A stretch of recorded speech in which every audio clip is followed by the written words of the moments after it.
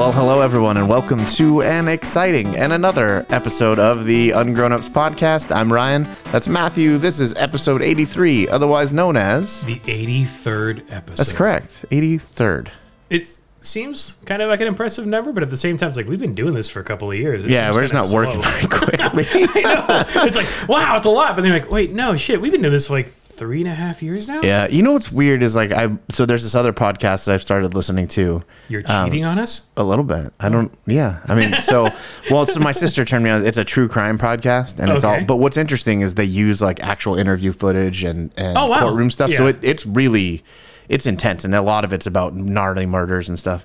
But anyways, it's funny because they'll be like, "It's welcome to season 6, episode 150." So they've actually broken up their 100 and whatever episodes into seasons, which is interesting. Does that mean they take a break? Yeah, I guess so. I've seen that with other shows. Like when you look at it, it'll be like seasonal thing, but I never thought of like a podcast as a season thing. So anytime you folks have felt like we've taken too long of a break, it's because we're on a new season.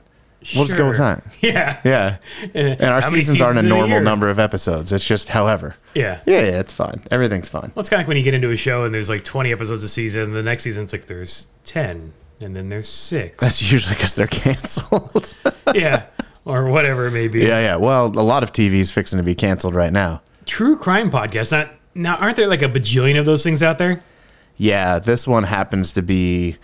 like I said, just because they use actual footage or, audio from like whether it's the police interrogation, 911 calls, courtroom, it's pretty gnarly. Interesting. And it's stuff like, 17-year-old kid flips out one night and murders his whole family kind of stuff. Oh, did you see that there was a serial killer or a suspected serial killer in New York that was caught?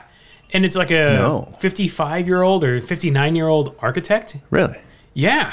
No, I did not see this. I guess back in like the 2009, 2010, 2011, around there was 3 female like sex workers or suspected sex workers or something like that. They just disappeared? And they were killed, and then they turned up on the same stretch of beach, like pretty close to each other. Okay, sure. And then it was one of the witnesses or something saw the suspect drive off in a Chevy Avalanche.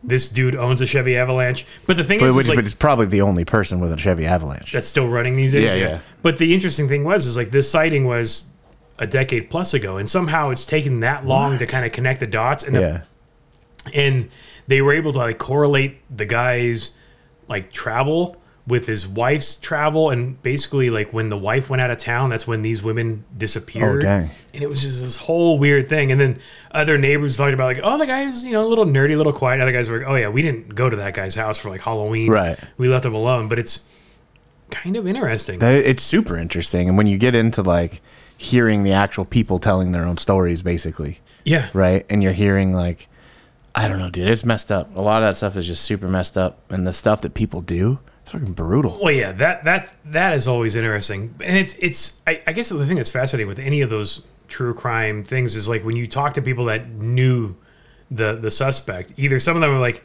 oh yeah, that guy was kind of off. Yeah. Or, oh no, he was like my Bible study leader kind of thing. Yeah, that's what's weird. Like you really don't know your neighbors. Yeah. Like at all. Like this one. I know. Yeah. You were telling me before this. Okay. So it's been a while since we've sat down. And in the meantime, the 4th of July has happened. It has happened. And you mentioned that you had a fun time at the 4th of July, but it was cool. So we had, the day before, because 4th of July was Tuesday. Right. So on the Monday, we had some folks over, barbecued, whatever, just kind of, that's an easier day to do it. Yeah. So the actual 4th of July, we literally did like projects around the house. We cleaned, we just did normal stuff, and then hung out and made food for ourselves. Well, so, okay. The neighbor to the, what side is that? North, I suppose that is. Yeah. That neighbor has this very interesting structure in their backyard that is basically like a yurt. Yes. But it's got a clear dome top at the very center. Yes. Like on the top.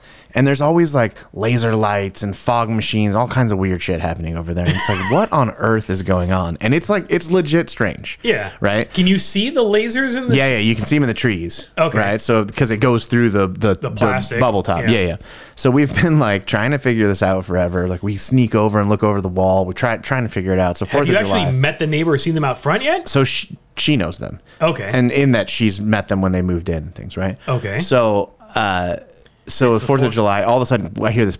I'm like, is that a fog machine? Yeah. And I look over, and sure enough, there's this fog machine just randomly billowing fog, and the lights are on in what we've dubbed the sex rocket, because we have no idea what it is. Right. We've just made up this story. Right. Because it looks like a rocket. Yeah. And so we're outside, out front. We just bought, stupid poppers and the morning glory things, like the fake sparklers. And we're just out front messing around, and I go and come inside and go. And these are the fireworks that you could buy on the street. Yeah, these are just the boring. Yeah. Right.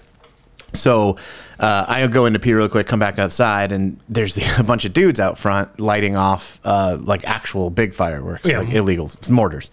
And turns out it's the neighbor, and I don't know how one thing leads to another, but we end up going over to their house. In the backyard, and we find out it's just a yurt that they hang out in. Oh.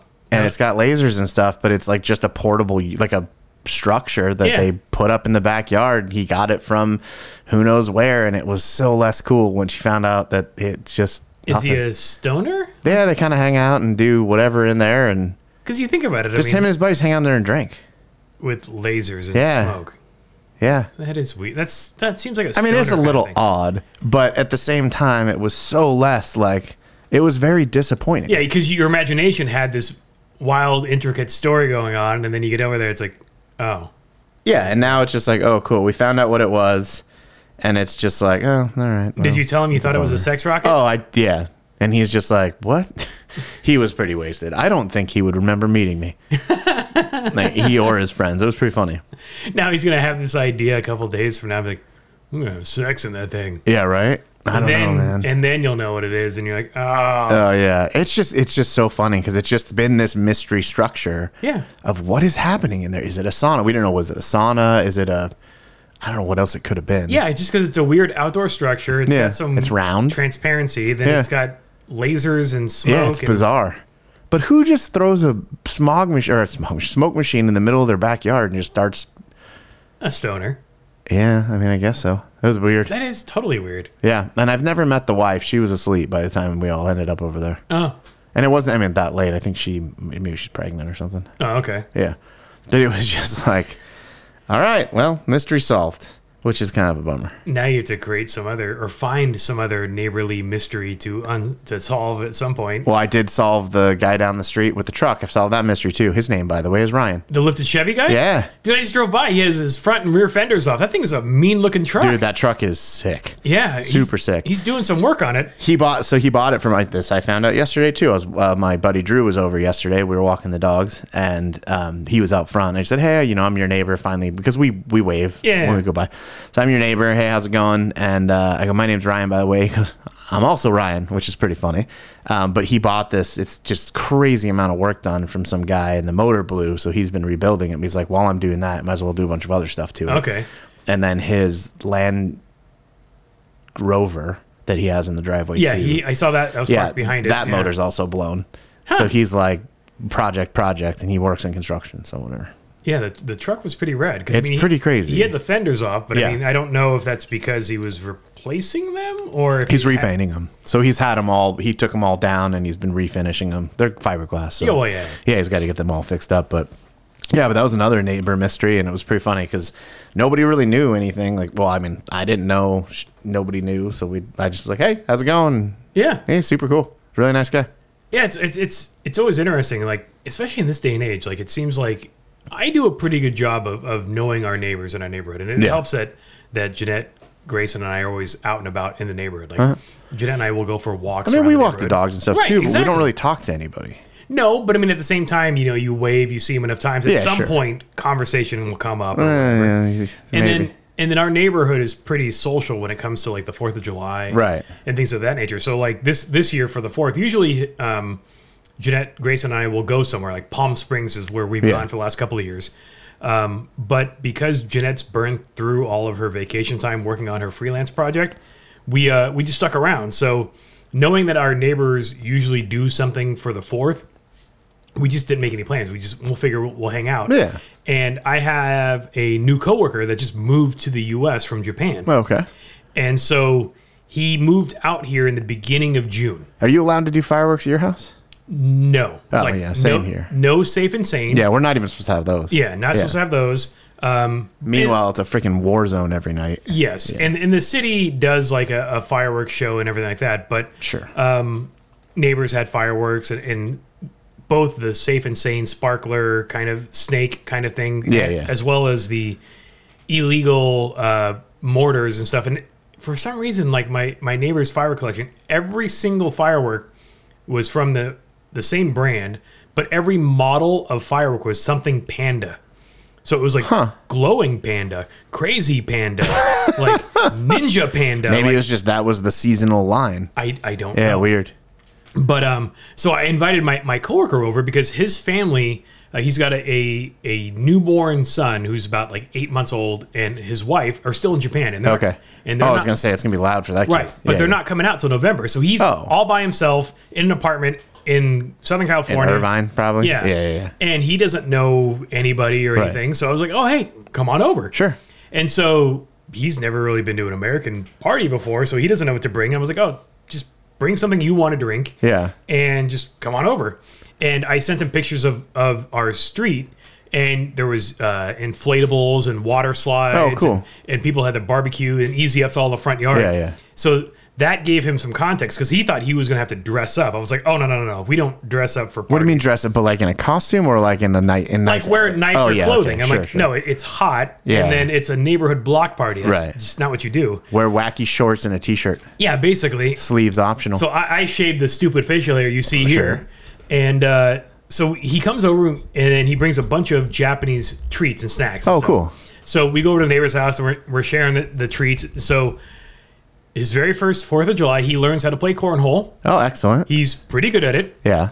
And then we introduced him to Jell-O shots. Oh, God. Introduced him to White Claw. Oh, geez. Introduced him to Tecate and Dos Equis and Corona and whatever. They had some of the seltzer, vodka seltzer canned beverages. Oh, sure. Basically, all my neighbors had coolers. Yeah, and they're like, oh, yeah, just whatever you want. Whatever you want, yeah. And so he was basically trading his Japanese snacks. Like he would stop by a neighbor's house and he'd go, oh, here, have some weird Japanese treat. Yeah. And the guy's like, oh, go grab a beer, grab a drink or whatever. Cool. And he's like, all right. And so he had a blast. That's awesome. And so I was like, hey, the neighbors are doing fireworks. Do you want to watch the fireworks here, or do you want to go see professional fireworks? Oh, you got to see the amateurs. No, he wanted to see the professional ones. So I was like, all right. And luckily that morning I laid out a blanket to reserve a spot because that's what you do in the community. Yeah. So you see where were you, like, were they doing it at a high school or something? No, they were doing it at a local lake. And it's not ticketed. It's not ticketed. It's so open like to the public. The one over here, Park, whatever it's called, that's where they did them this year. And you have to get a ticket. Or just stand on the other side of the chain link fence and look up. I guess. Yeah. So with this, you could just put a blanket out up to 48 hours in advance, which seems... 48 hours? In years past, it used to be the morning of. How are you keeping a blanket out there for that long? How are you keeping the grass alive for 48 hours in the heat and stuff? But anyways, so I put a blanket out, and I put a big one out for my wife and son to join, but they stayed home because they wanted to play with the local fireworks. Well, as they should. Yeah. So my coworker and I, we drive over to the lake, we park, we walk over, and we sit down, and a few minutes after sitting down, a lady comes by walking through holding a red insulated bag. And it looked like a pizza delivery bag, like a big pouch. She's holding it horizontally. Sure. I'm like, you bringing pizza to the lake for the party? And she's like, no, I'm bringing cheesecake. I'm like, what? Even better. Yeah, that's cool. She laughs and she just keeps walking. And then like 2 or 3 minutes later, she comes back with 2 paper plates with cheesecake on it. Oh, nice. And 1 fork. I don't know if she thought my coworker and I were a gay couple. Probably. You would have to share. Yeah, because we were pretty cute. That's cute. But at the same time, we were just like, all right, whatever. But at the same time, I'm trying to figure out why the 1 fork. Maybe that's all she had. I don't know. Yeah, maybe. But on the other side, my coworker's like, Americans are so friendly. Like, his mind was blown with how kind everybody he interacted with was. Yeah, it's a holiday, bud. Sorry. Yes, but even in general, like, he's like, well, in my apartment complex in Japan, I wave to neighbor. Yeah. That's about as far as it's gone. He's never barbecued with a neighbor. He's never had a neighbor over. He's never been over to a neighbor's place. Sure. He's like, I'll barbecue with coworkers. Like, I guess those are friends. But the whole idea of being able to like go over to somebody's house, be invited into their backyard to go swimming in their pool, or just helping themselves to the fridge, like that was all strange. And then of course, then we're sitting at the lake where we're talking to a complete stranger who then comes back with 2 plates of cheesecake. Yeah. And his mind is just blown. Yeah, it's, I guess that's true. It can be that way. Which is like from the outsider's perspective, I mean, yeah, I know our neighborhood can be, I guess, somewhat friendly. Yeah. But I guess his perspective is just in general, Americans are more kind and more gracious than the Japanese are. You need to go to New York. Yeah. Go to Manhattan. True. But I wonder how much of that is just no time for tourist bullshit. I don't know, man. I've never found a nice person in New York. A friendly person, I should say. Really? Not like walking down the street. They would just be like, yeah, no problem. Yeah. But I don't know if I've necessarily come across like a complete asshole either. Yeah. So they're probably Yankees fans. But yeah, so I don't know. But speaking of baseball, yes, I finally went to a Padres game in San Diego. I'm surprised it's been so long. I have not gone to a Padres game since they played at Qualcomm.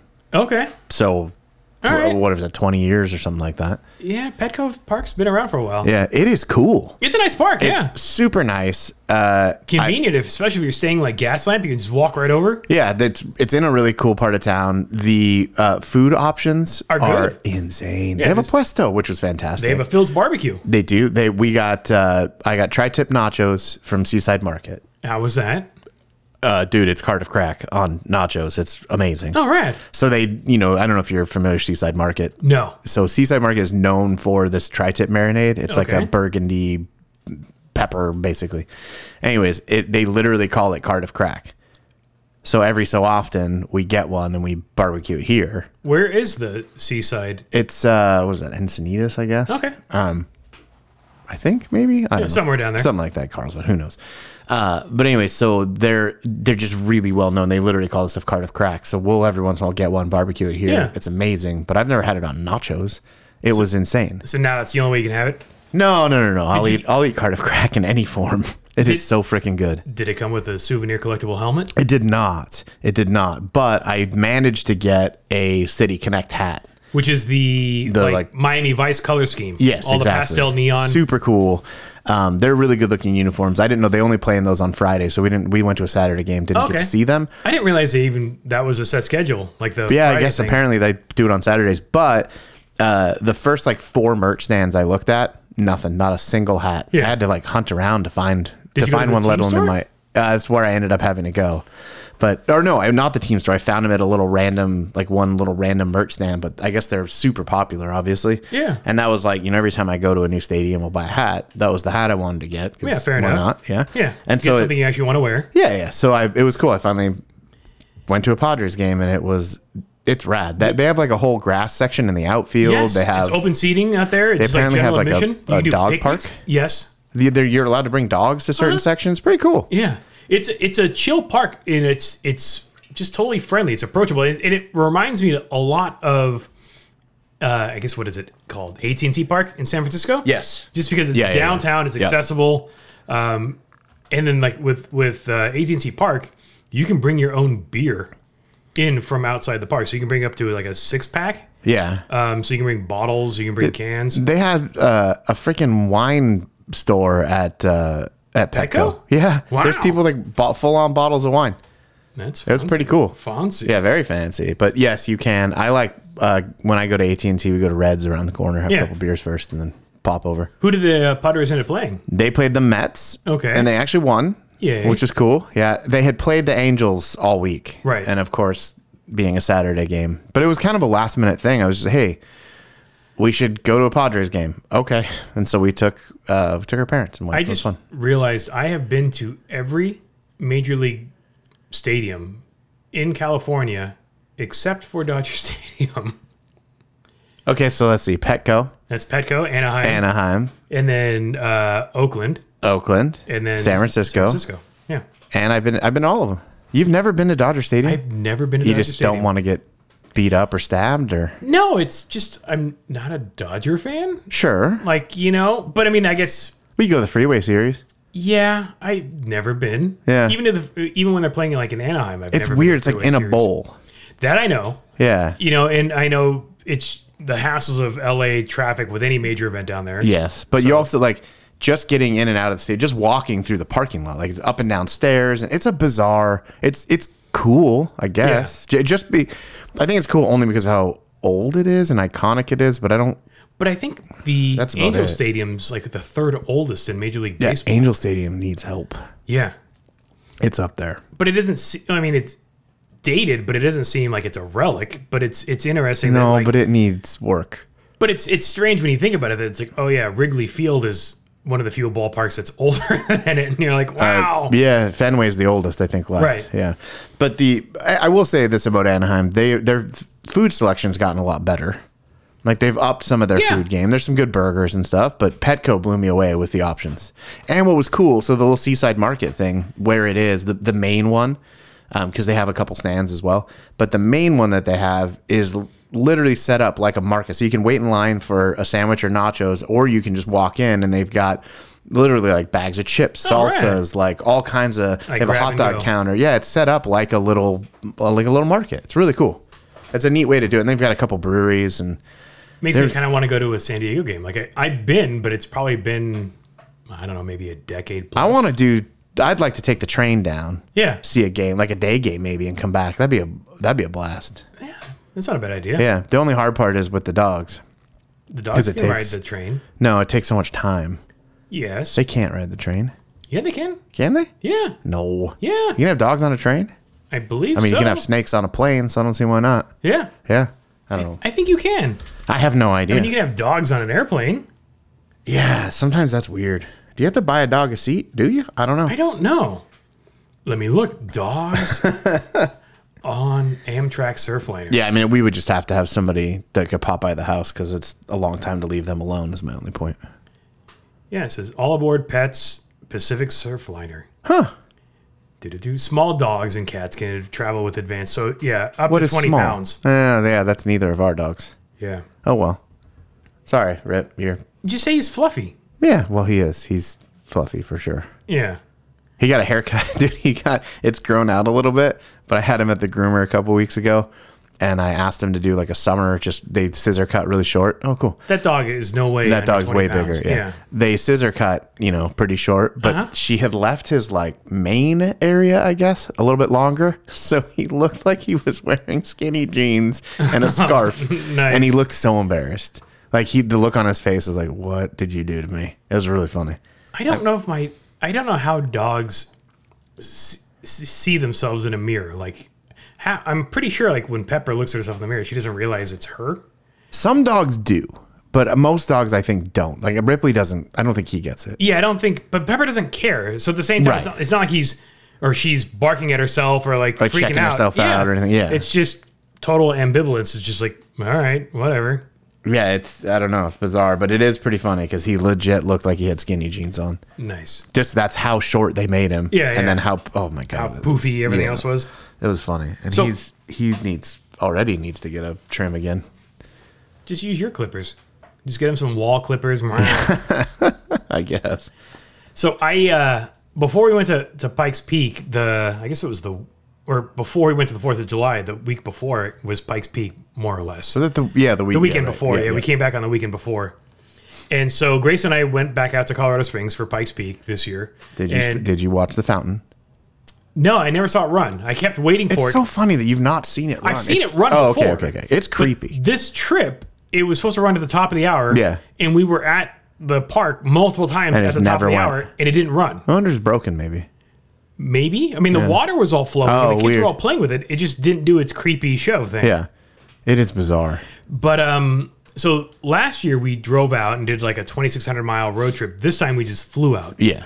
And way more convenient. Obviously rented a car. Yeah. Yeah. And but even then it was still cheaper, like overall, I think, because we didn't have to deal with fuel and hotel expenses. And hotels, yeah. Right.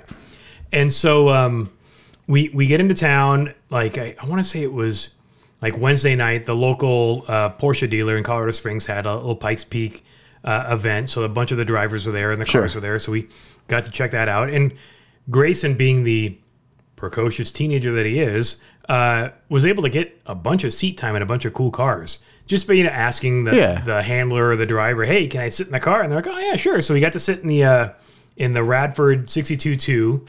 That was the Pikes Peak edition that they built in. So the Radford is a startup car company, I guess. Basically, it's based on a Lotus, right? With different bodywork and a high performance engine, but it's still a Toyota based motor, and really good looking. I mean, it was a full carbon body, naked carbon with it had the John Player special gold livery. It is a good looking black car. And gold. And so Tanner Faust was driving that up, and it's center drive. And my old neighbor was the guy behind the chassis and suspension development on it. Oh, that's cool. So we saw him at the dealership, and he got Grayson in behind the wheel, center drive. And so that was kind of fun for him to sit in that thing. And then... are those events pretty packed? It seems like it would be very, very busy. Yes and no. It was very interesting for something... Like a lot of locals? Kinda. Yeah. Like, it was a dealership event, but I mean, you could totally walk around and not be like swarmed with people. I mean, okay. There might be people standing around the car and you might not be able to get a clear shot of it. Right. If you just waited like 30 seconds or just walked your way to the front, you could get up close and personal with the car without any problem. So Grayson got to sit in the Radford. There, Jeff Zwart was there, and he's driving a Porsche. What was it? A 917-19. So there's like 77 of these cars built, right. And so he's raced it up Pikes Peak a couple times. The car was there. Grayson got to go sit in that, and it was just really kind of fun. And that was just a low-key event that was kind of starting off the week-long worth of festivities. Were you there the whole week? We got into town on Tuesday, and then we left on Sunday. We left the day of the race. As much as we love like the Pikes Peak festivities and the qualifying, we just have no desire to be stuck on the mountain all day for a race. Right. Because with any motorsports event, the section of the road that you can see is pretty much all of the race that you can see. And then being on a mountain, there's very little cellular connectivity. Yeah, and you can't go anywhere. There's nothing else to do. You can't go anywhere. You're stuck up there. So you can hear the car coming. You see it zoom past, and then you're back to hearing it again. And they run the cars spaced like 15 minutes apart kind of thing. Is it that far? I want to say it is, just because if somebody wrecks, they don't want somebody running into it. So they have to kind of space them. I don't know what the I'm sure they space them. There's no way it's 15 minutes. That's a lot. Well, like running rally, we would run 30 seconds to a minute. Yeah, they're not spaced that closely at all. There were 66 competitors, and it takes most of the day to run the race. They start. Interesting. I think the first driver goes up at like 7:30 a.m. Okay. And it goes until like 4 or 5 somewhere.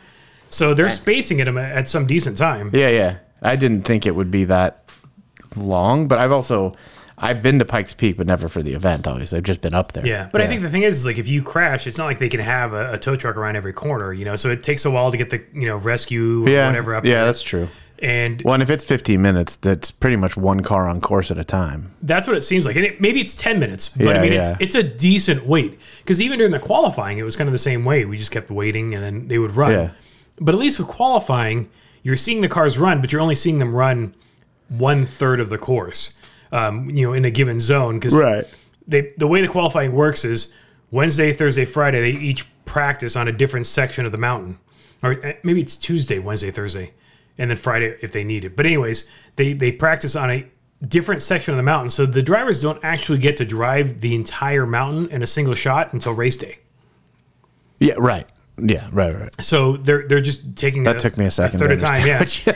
And so we had tickets for qualifying on Thursday. Sure. And we get up at 3 a.m. We're at the mountain at about 3:40. The gates open at 3:45 to let spectators. I heard there was a giant cluster this year with maybe not. It was weather.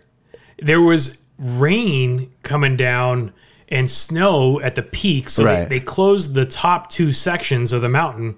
So we were going to the start line section, the bottom third of the course.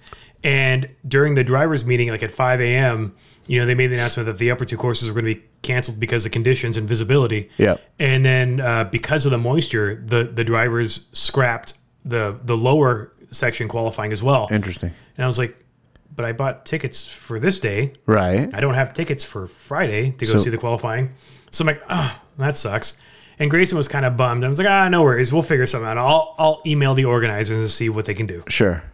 So it's now like a little after 5 a.m. and hungry. Yeah. So we rolled down the mountain to the nearest Waffle House. Ah, okay. Which just happened to be where several of the race teams ended up meeting up at. So next time you should go to the diner where I dropped my motorcycle.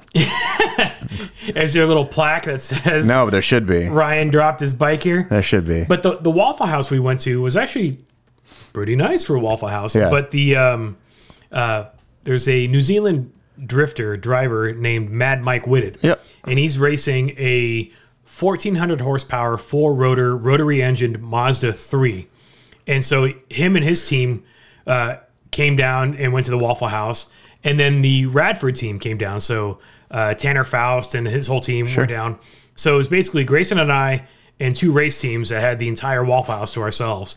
Right, it is early. Right. Yeah. And that was pretty damn fun. And it was Grayson's first time at a Waffle House. Yeah. He didn't know what to expect. And I told him that he hasn't really become a man until he's seen a stabbing at a Waffle House. Did you tell him he probably will never be in a Waffle House at an appropriate time of the day ever again? Because it's weird that you were there at 6 a.m. At a normal time. Yeah, at a semi-normal. But there wasn't a whole bunch of restaurant options open that early. Oh, I'm sure. So, but it was a good choice. So we did that. And then because we had the rest of the day unexpectedly clear, we went back to the Airbnb that we'd rented, and then we found some local go-karting tracks. Oh, cool. So we talked about go-karting over breakfast, and then Grace and I found a outdoor track about 25 minutes outside of Colorado Springs in the middle of nowhere, driving down like gravel roads in like farmland. Weird. Totally weird. And then all of a sudden there's a outdoor go-karting track. And so Grace and I did 2 sessions there, gas-powered outdoor carts. And the guy had like shifter carts and had all sorts of crazy stuff there. That's cool. But the track was about a half mile. It was a good sized track. Yeah. That's pretty cool. So we did that, and Grayson's all pumped because he's just kicking my ass on the outdoor track because he's got the weight advantage. Yeah, sure. And then I hear from Mad Mike. He's like, hey, we're going to go karting at the indoor place. I'm like, all right, we'll head straight over there. So we went from one karting track to another. That's fun. And the place we went to this was more in Colorado Springs proper, was called Overdrive Raceway. I've heard of it. And it's like a K1 if you live in Southern California. It's an indoor electric karting track, but it's got 2 floors, an upstairs and a downstairs. And I guess they have a Pepsi sponsorship. So one of the tracks is called the Pepsi track, which is downstairs. And that one, kids can race on, youths can race on. Yeah, the youths. The youths. And then the upstairs track is the Rockstar track, and that's 16 plus. Oh, okay. To drive that one. So we all bought 3 race packs or whatever. And then I raced upstairs. So Grayson and I split the 3-car pack. So I raced twice. Grayson raced once.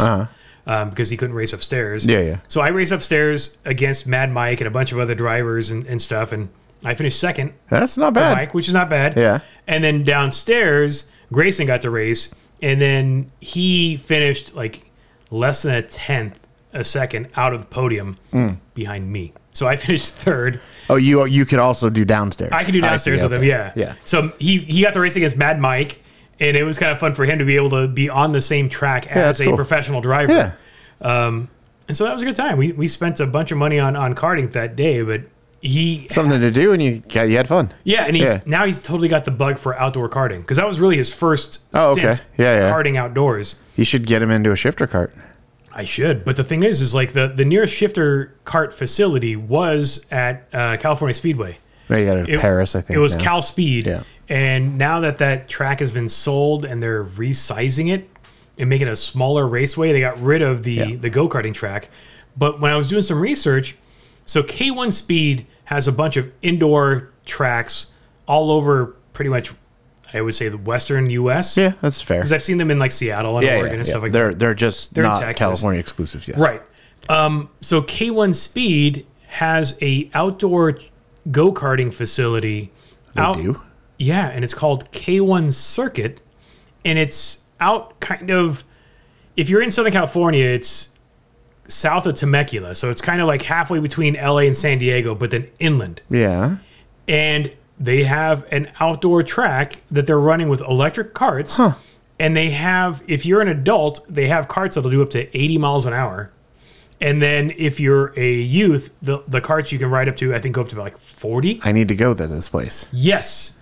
So Grayson and I are going to go probably before school gets back into session, just so he gets a taste of it. The races are similar in price to a K1 Speed, but if a K1 Speed race is like $26 a race, yeah, a K1 circuit race is like $34. Okay. It's a little more. Yeah. And I think a 3 race package is like $90. Okay. Versus I think 65 or something like that. Sure. But not terrible. No. So we're going to go check it out. Yeah, you need to let me know. Yeah. Because I, too, would like to check that out. You have a need for speed? I do. I like karting. Oh, totally. And I typically do pretty well. Yeah, I don't do too bad either. Yeah. And I think it's fun. And then the fact is that it's outdoors. The only concern I have is that part of California, well, all of Southern California right now is hot as balls. Yes. But and it's outside and it's way far inland. You kind of got to go in the evening. Yes. I think that area is that considered a high desert? It's desert. It's desert something, sure. but I'm not sure. Yeah, there's a karting trophy over there somewhere. I'm going to turn around and look and not see anything. No, you'll just see a trophy and not know what it's for. I'll tell you it's for anything. It's a bowling trophy. Oh, dude, I would love a bowling trophy. My grandfather bowled the perfect game once. Did he really? Yeah, 300. And I remember as a kid seeing they gave him a pin. Yeah. And it was up in the bowling alley. That's rad. Yeah. I could barely bowl 100. I was going to say, like, I think my all-time best was maybe like 150, 160. I might have bowled like a 180. Yeah. Or maybe close to 200 once. Yeah, I don't care enough. No, I always went just because it was fun to go with my grandfather. Well, exactly. I just went just because it's fun. And like we've gone, like I've gone bowling a few times in the last couple of years, and it's fun. Yeah, I've gone with Grayson a couple times, but Grayson has this ability where he sets this lofty expectation for himself that and then can't meet it, and then he gets frustrated with himself. Well, instead of just aim low. Just be like, hey, I'm going to make the ball not go down the gutter. Teach him now. The lower you aim, the less bad it's going to be later. Kinda. It's to an extent. To an extent. I'm not saying that anybody should have super low expectations. But I think it's that under promise, over deliver, right? So if you set the expectations low, when you exceed that, you're pleasantly surprised rather than I'm going to hit a home run every game and then that doesn't happen and you're disappointed. No, for sure. Yeah, you can't. I mean, I guess it's that thing, right, where we put more pressure on ourselves than anybody else ever does, whether or not we realize it. Yeah, and Grayson, I don't know where he gets it from, but he does put that pressure on himself. And we're like, dude, just have fun. Yeah. There is something to be said about having fun. Like, I started doing Jiu Jitsu. Yes. Which sounds really weird to say out loud. But I've been going to BJJ classes, which is even weirder to say out loud. Yeah. And that Joe Rogan podcast stuff rubbed off on you. I don't listen to Joe Rogan. I don't really care for Joe Rogan. You're sliding down that slippery slope with the jiu-jitsu, yo. I know, right? No, but you know what? It's a thing where, like, I went into it, like, I've kind of always wanted to try it. I went into it, I'm going to go enjoy myself and have fun. And now, like, dude, it's awesome. I'm really enjoying it. Like, I go 3 days a week, whether I feel like going or not. I get myself to go. And I think the only expectations, like I said, that nobody has expectations except for me. Right. Yeah, and it's all the pressure on me to how did the whole jiu-jitsu thing start? So I've always kind of been interested in it and wanted to try it. And I've gone to a couple like gyms just to check it out and talk to them. And you never get like a warm, fuzzy feeling. It was always just kind of awkward. Were you walking in while there was like a class in session, or was it just nobody there? No, not necessarily. But it was always, you never felt like super comfortable. It was like, oh yeah, we're all super hardcore black belts. Like, okay, cool. And I had randomly got this thing on Instagram, an ad for the gym that I go to now. Yeah. But they were doing this like 6-week challenge thing. Like, if you're interested, come sign up and whatever. And so I went in and talked to him, and everybody was super friendly. Everybody was really interested in just like helping and having you be successful. And like I said, everybody was really nice. And I was like, okay, thanks for the info, and I left. And I kind of thought about it more, and I went back the next day and was like, yeah, sure, let's just see what happens. And I used it sort of as a conduit to. I didn't really care. Like, they do these challenges where they're like, eat this certain way and do these things, and like they look at it from weight loss point of view, but I was looking at it as like, I'd like to get involved in this actual martial art because I think it's interesting. It's more like, it's really more like playing chess. It's a lot it's more interesting the more you slow down and sort of like think about what you're doing and trying to like think your opponent. Like chess. Yeah. Are you? Yeah, because it's a lot of grappling. If I grab his chest, he's going to do this. You're thinking about stuff like that, right? And like, so it's that part's really cool. The techniques are, I mean, it's called like, I think they call it the gentle art. So it's very much a different kind of thing. But I use this as sort of my gateway in. So I've full joined the gym and everything. So I go 3 days a week and take classes, and now I'll probably end up going 4 or more. But it's super interesting, and like as weird as this kind of sounds, how does the class program structure work out? Are you on like a 3 class a week plan? Is there like an I go whatever plan? I want. Okay. And they have jiu-jitsu, or they have what else do? They do judo, they do like kickboxing, they do all kinds of other stuff too. Do they ever do just a mashup, just the jiu-jitsu guys going against the judo they guys? They have an MMA, like an actual MMA class too, if you want to learn kind of how to put it all together. I just think it'd be fun if you have these, that is MMA, right? Structured disciplines, but then just all of a sudden like free for all. Oh yeah. No, I mean it's super interesting, and yeah, like I said, I can go to whatever classes I want. It's just I happen to be 3 days a week is like good for me right now in the schedule. As you're ramping up, makes sense. And you're learning, like, I go to a fundamentals class most of the time, so you're just learning a lot of the basics, and it's interesting because like you're learning this stuff, and you're like, oh, that's basic, but you're talking to these guys that are black belts, and the one guy was like, I won my last fight with this that I learned as a white belt. So like you never forget like that stuff, and I've progressed enough where I can't remember exactly how many stripes you get per like ranking, but I have 2 stripes on my belt, which is cool. I mean, it's a thing that you feel like you accomplished something and you're doing something, and as weird as it sounds, like there was are the stripes electrical tape or something, or is it like they're like, I don't know, finger tape I think is what they're, but I think they're athletic tape is what they use. But there was like Bourdain was an influence in my life, and like reading some of his stuff. He started doing jiu-jitsu kind of later in life too, and it was funny. You read about it and you see like people become sort of obsessed. I have another friend, Jimmy, that I've been talking to.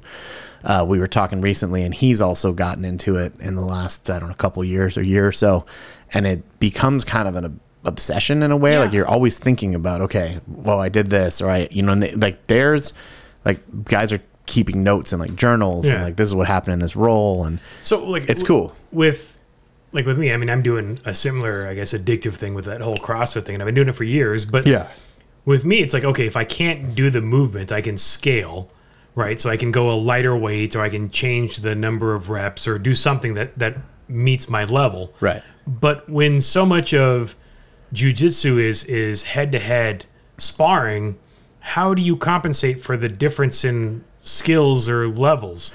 There's a lot of like, whether you're either trying to learn something from it, just trying to survive, right? So like, let's say last week I was, we were rolling at the end of class, and there was like literally, dude, I was watching the clock, like how long can I go without just getting submitted or pinned, right? Like how long? And so there's a little bit of that, and then you're learning, like I've been rolling with a lot of blue belts, so you're constantly learning something from them, and then figuring out, okay, this person did this. I don't understand that move necessarily. So you can even like, there's guys that are super helpful. So we'll talk through stuff like, hey, what the fuck just happened? Yeah. Right. And so there's a little bit of that, but there's also, I'm learning like right now, slow down, breathe. Yeah. And understand how to control space. I am terrible at breathing. Well, even just controlling space is a big thing, right? Like, so, okay, this person's laying on you. How do you make space in this situation? How do you do? So it's a lot of just, some guys are super into technique, and some guys are just, I weigh a lot and I'll lay on you. Yeah. So it's a mix of stuff. So I guess you just kind of rely on what you got. Yeah. Or what you have, and you just sort of figure it out. And so what is rolling refer to? Like the actual that's like sparring? the sparring. Yeah. Okay. Yeah. And it's rolling around. Yeah. But it's cool. And like I said, I've really enjoyed it. I'm having a really good time, but it's also, I'm 44. Yeah. So it's not, I'm sore most days, which is good in a way. Now, how much of that soreness is like bruising, like soreness, versus like muscular growth soreness? There's a healthy mix of both. Okay. But I've had a back injury, I don't know, 10 years ago or so. I injured my back, and that's kind of been aggravated again. So it actually led me to go to a sport. We were talking about this a little bit earlier, but a sports chiropractor for the first time. I've never been to a chiropractor. I find it hard to trust a profession that was literally created when some dude had a ghost come to him and tell him to. Did you know this whole story? No. It's bizarre. So apparently the guy that invented chiropractic, like there's some ghost, literally a ghost told him to invent this thing. Sounds religious. Kind of, and I don't know if I'm making this up or, but anyways, there needs to be a South Park episode about this is what chiropractors really believe. Right. Yeah. But I had never been to a sports car, so I found a guy. Weirdly, I was looking into sports massage and trying to find a place local, and I happened to be driving over at Palm, like 2 blocks away on Tustin. I was driving by and I see the sign Ton Sports Chiropractic, and I looked it up, really good reviews, and I just said, okay, well, I made an appointment for a consultation, and he's very much like, let me understand all the mechanics of what's wrong with you. Yeah. Go through all your symptoms. Let's understand that. And then through PT, massage, and adjustment, find a plan, right? So I started going to him.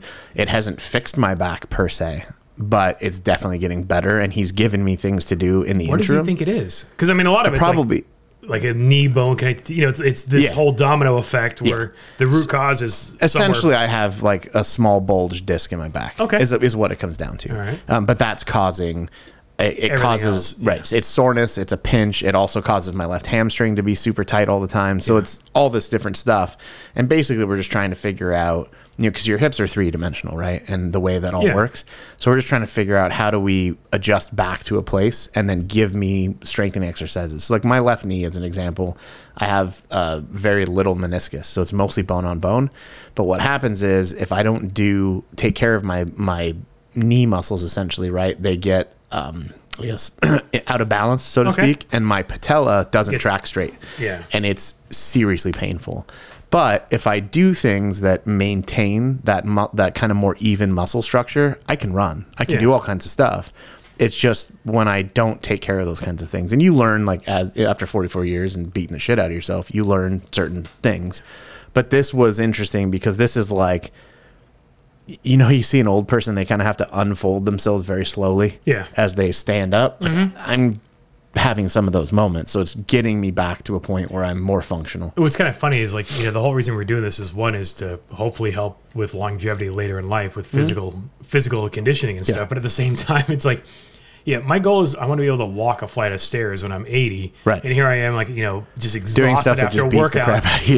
Going heavy on deadlifts and squats. And also, like, the next day, like, I'm going up a stair at a time, just holding onto the handrail. But I think it's good, right? Because it's not, yes, you feel injured and you feel hurt, but it's like a temporary thing. And after, when you feel good, like when I feel good and I feel stronger. Yeah. And I think another thing that was like, with my dad dying, I think that kind of, I realized that I need to start taking better care of myself. Okay. Yeah, fair enough.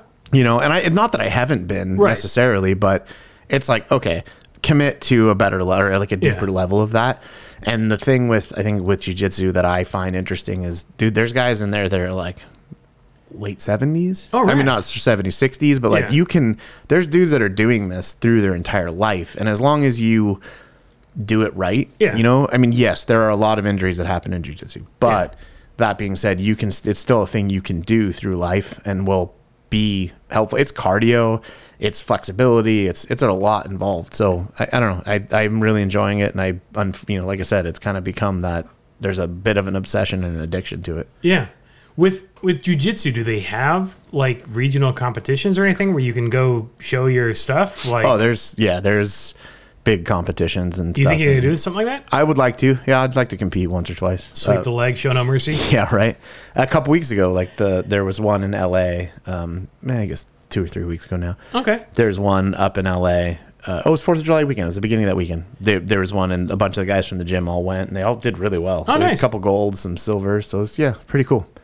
And it's, like I said, it's everybody there's super nice, really friendly. Everybody gets along. They'll talk about random shit. And it is kind of a nice thing. Like, I mean, I have the same social, I guess, benefit to the CrossFit thing as well. I mean, you're in this shared suffering, right, with everybody doing the same thing at the same time. So everybody kind of has that same baseline, and so it kind of sets expectations. But then you also have this common ground, right? You're all dealing with it. So then the camaraderie after the workout, the chit chat and stuff, and I've gotten to know a lot of the guys at the gym pretty well just because of the conversations you have after the workout or whatever. So it's kind of fun. It was also like the thing with, part of why I liked playing hockey, especially like not youth, but like when I got older and played adult league hockey, you'd go out there, beat the crap out of each other and then go have a beer. Yeah. And it was cool. And it's kind of that same thing. Like you're in there, you beat the shit out of each other. Hey, good job, man. Nice, whatever. And yeah, my neighbors are joining an adult rec league softball league. Oh, nice. And so I said, okay, I'll give it a try. Yeah. I mean, I haven't played softball in forever. Right. But it's like, all right, well, I can do that. I'd love to play again, but my shoulder, I can't throw. Yeah.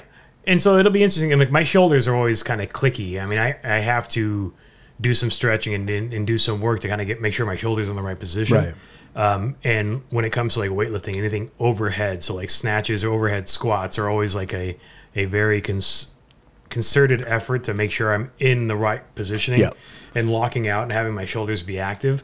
But in playing catch with Grayson and stuff, like the throwing has always been, it doesn't seem to have been a problem, but I don't know what it'll be like in an actual game of softball. Yeah, like I can play catch, but if you want to if I want to hurl the ball, and then I got 2 of those left and that's it. Yeah, but it's also like one of those things where it's like, this is just for fun. Some of those adult softball leagues they're for real, man. One of the companies I worked for back in the day used to have like company picnics and stuff. Yeah. And they had to stop playing softball as company events. Because it got too crazy. So many workman's comp claims. Yeah. Because they had people that were getting overly, not combative, but just going too hard. Yeah. And throwing out their back or right. breaking a leg or something. And it's just like, dude, this is just fun. And next thing you know, you're going to have like a $300 bat and a $500 glove, and you'll be super into it. That's the thing is I have a baseball glove that's a little on the smaller side, but it's been fine for Grayson's Little League purposes. Sure.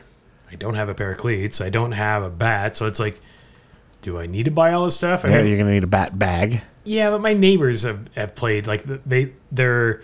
So my neighbors have 2 sons, and they both play adult rec league softball. And I think the youngest son is like 23. Uh-huh. So they've been playing for a couple of years. They both played high school baseball and stuff. So for them, it's kind of a continuation of their baseball playing. So you gonna get pizza after?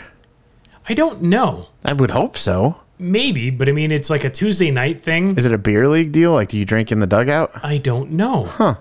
And so these are all questions that I guess I'll find out the answers to soon. When do you start? August. Sometime in August. So it starts then. But I do know that I had an old coworker that he played softball and he did not have the softball physique.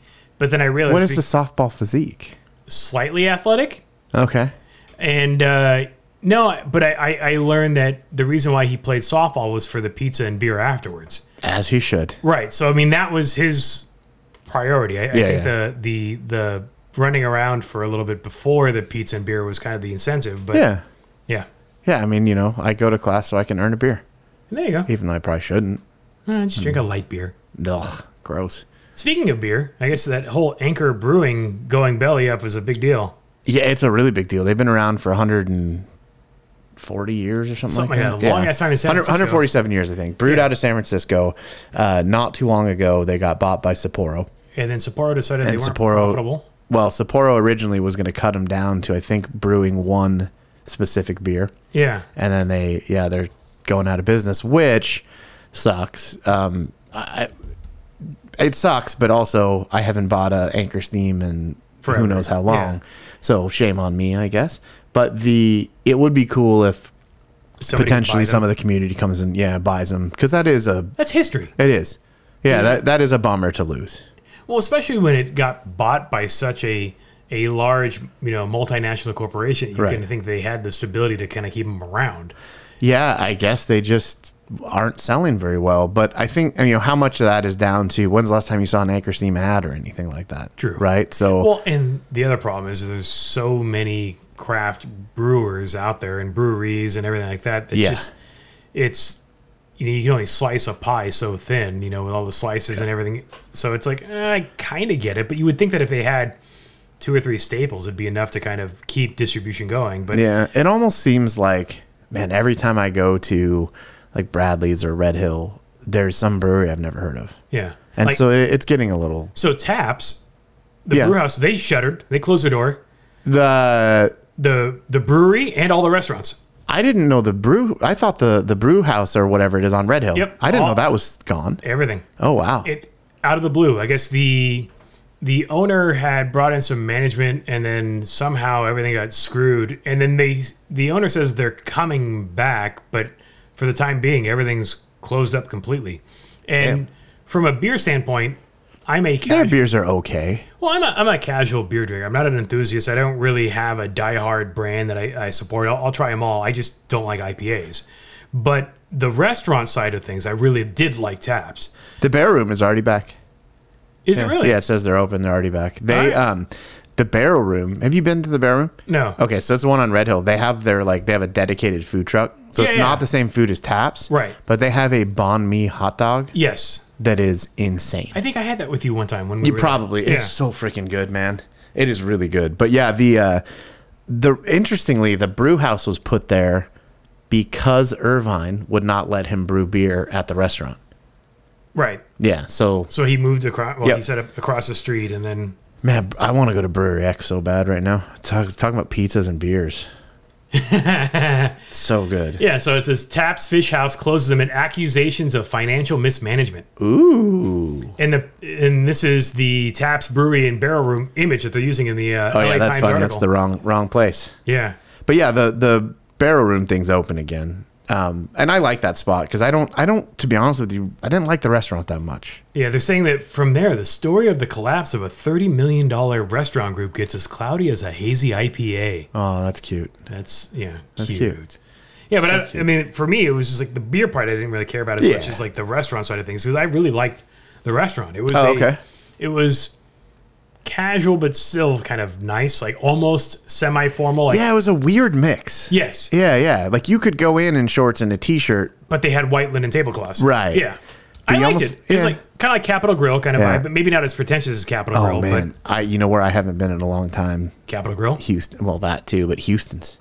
Oh, I haven't been in forever. But I mean, between those two places, I would choose Capitol Grill over Would Houston's. you really? Yeah. Oh, man. Houston ribs. Okay. Well, I haven't had the ribs there, so maybe that's good. They don't do prime rib anymore. But they're actual ribs. Like, baby backs or St. Louis or whatever they are. Those are really good. Yeah, Joey and Newport's good. I'm hungry, apparently. Did you not eat lunch? I did eat lunch. I had some pork loin and a half of an avocado.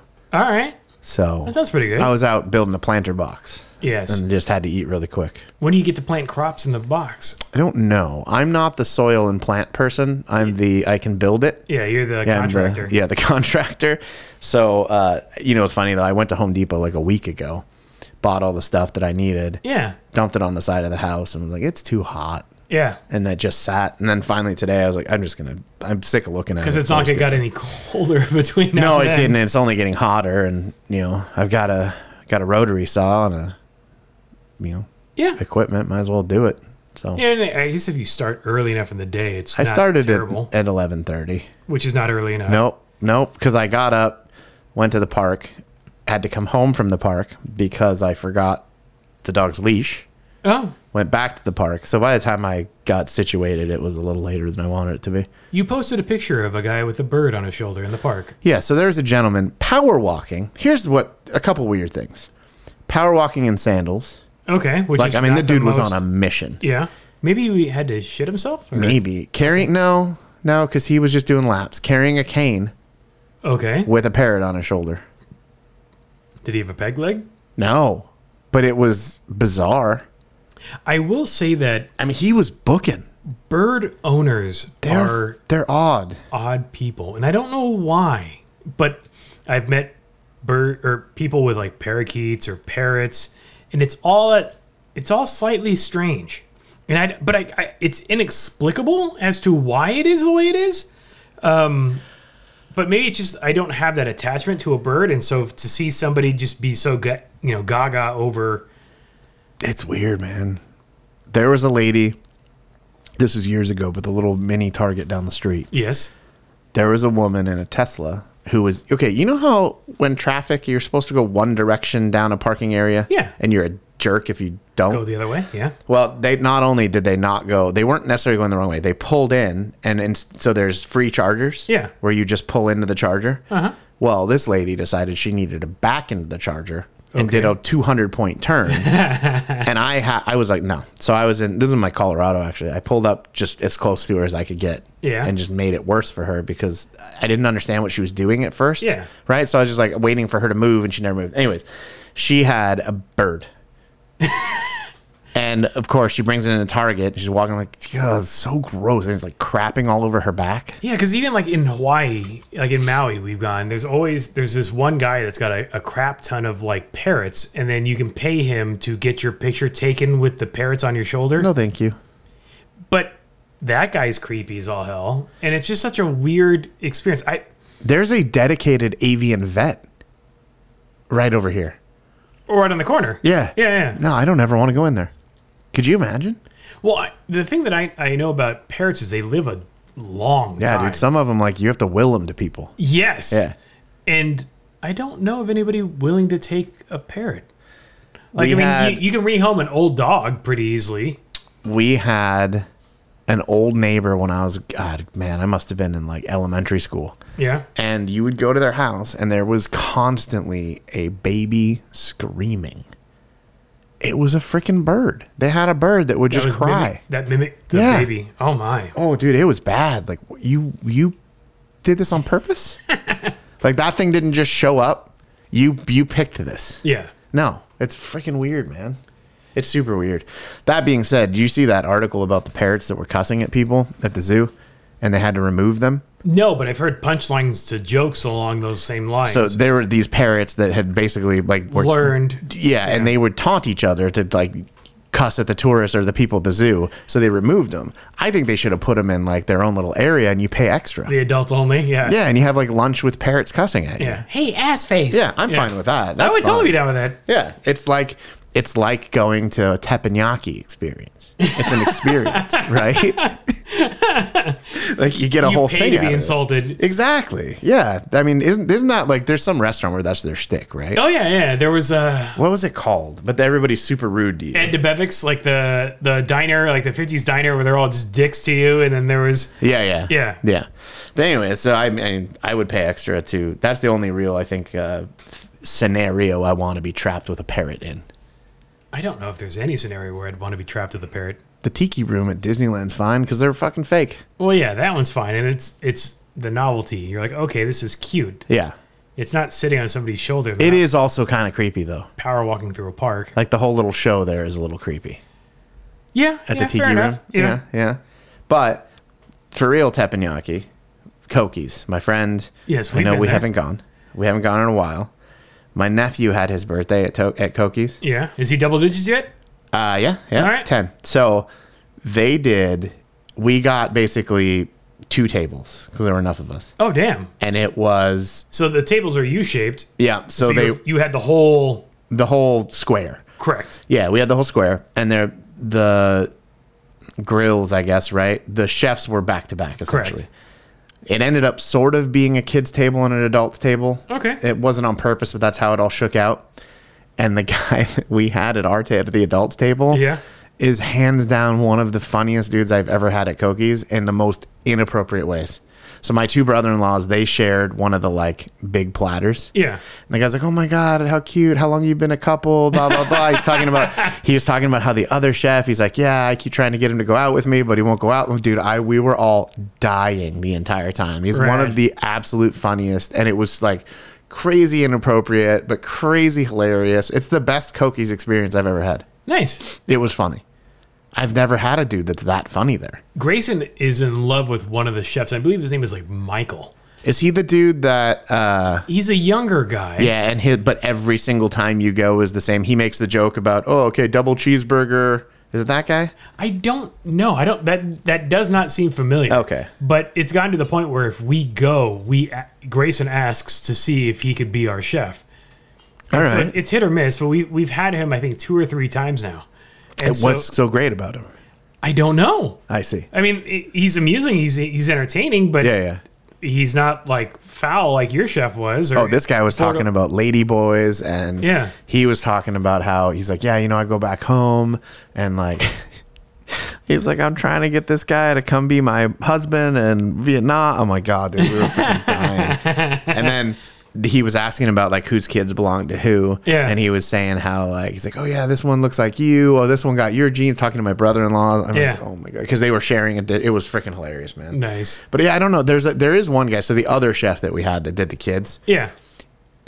I've had him before. And it's obvious he's got a routine. And by the book. It's like, oh, butterfly, egg roll. But he's also like, oh, okay, you know, when he verifies everybody's food, he's like, okay, you're having a double cheeseburger, you got tater tots, like, so funny. Yeah. But it's very much the same, because I've had him before and recognized all the But even when it's that schmaltzy kind of like lame routine, it's still an entertaining experience. Yeah, I, though, would like to go back with, like, another group of adults. And get another round of inappropriate cookies. Yeah, I'd be down. It's so freaking... Oh, man, it was awesome. It was hilarious. Yeah, I think the last time we were there was...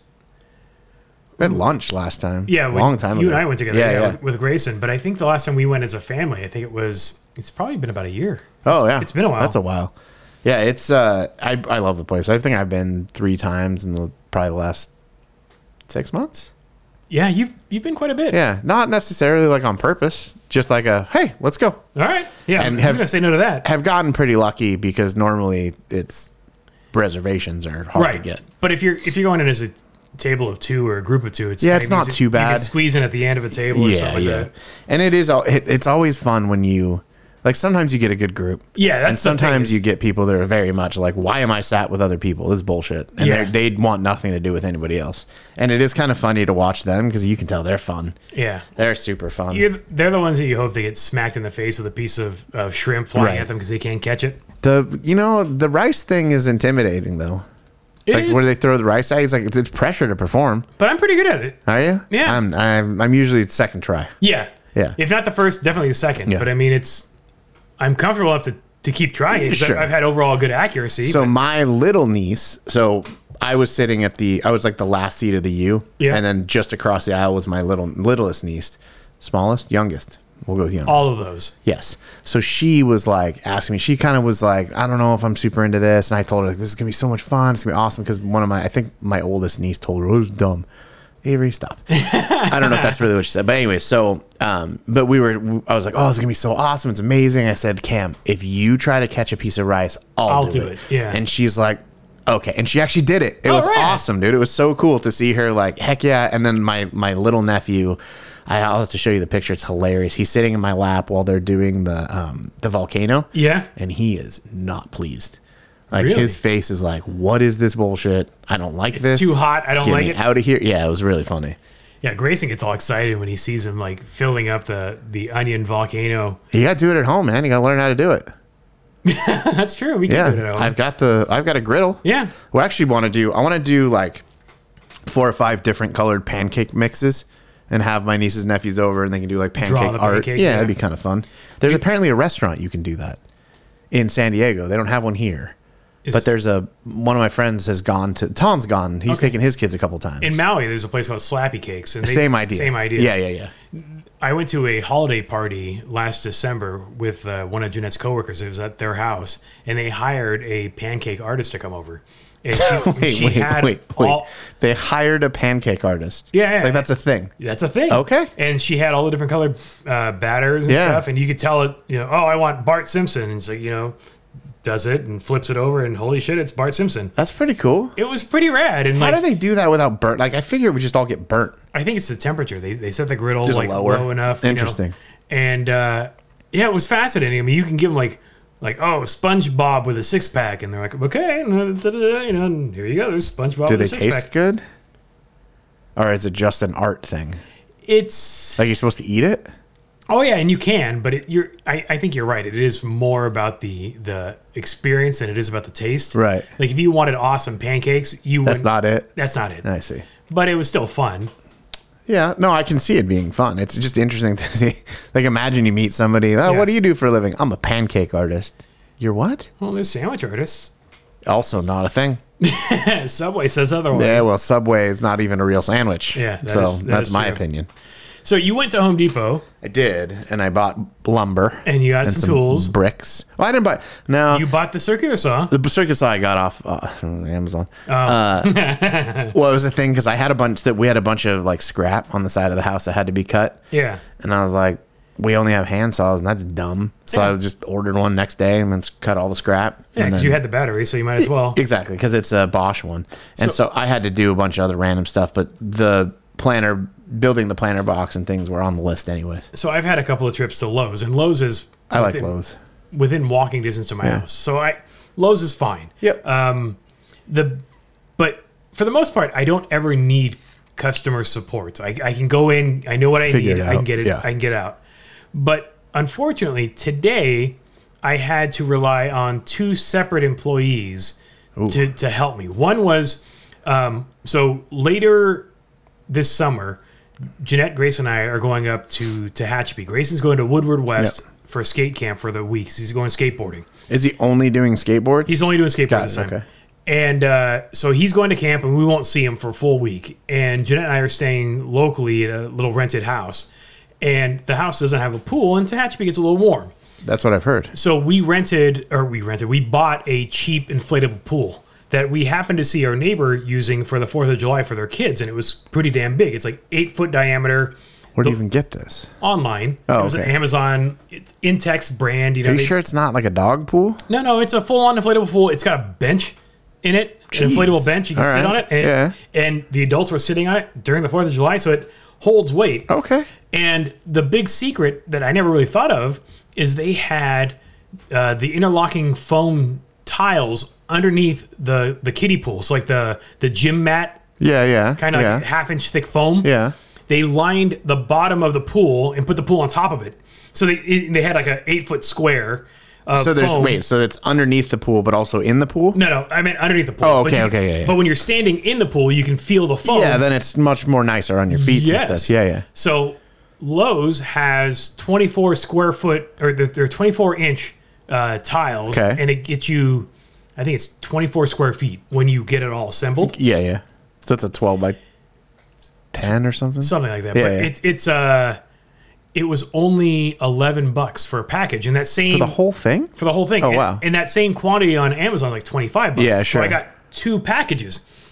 Problem is I walk in and I know where the foam interlocking tiles. I find the section and it's not there, and I'm looking at the model number, looking at the tag. It's not there, so I have to ask an associate. I got it on my phone on the Lowe's website. It says there's 34 in stock, but it usually tells you where it is in the aisle, like aisle and bay. It doesn't. So the guy's like, "Oh, I gotta get somebody," and then he gets they've got the little iPad or iPhone. Sure.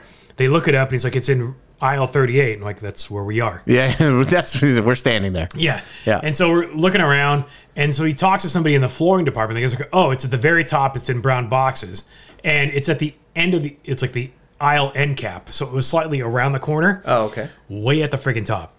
So then I gotta wait for somebody to get the little hoist to get all the way up there to bring the box all the way down. So this whole, can you find this, to me actually getting my hands on the foam tiles was 12 minutes. That's not terrible. Not terrible, but lengthy. Yeah. Then I'm like, okay, I'm getting some masonite. Grayson got a brand new bed. He's growing. And that's what happens with children. That does happen when you feed them and let them sleep. Yes. And so he had outgrown his twin bed, and so now he's up into a full bed. So we got a brand new bed, new mattress, and everything got delivered yesterday. So I put it all together, and when you put the mattress on the platform, you can totally see the platform. The mattress. Yeah, I think that's how most platform beds are, though. There's no perfect mattress. Like I think even my guest bed's like that. Yeah. But the base for his bed is pine 1x3 slats. Right.